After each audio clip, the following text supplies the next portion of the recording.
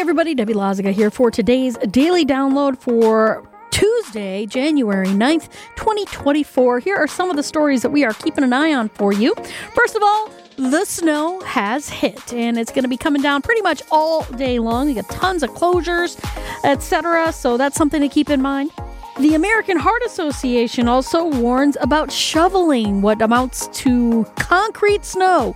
This is very wet snow, and so it's going to be kind of dangerous. So you got to be careful as you're shoveling out.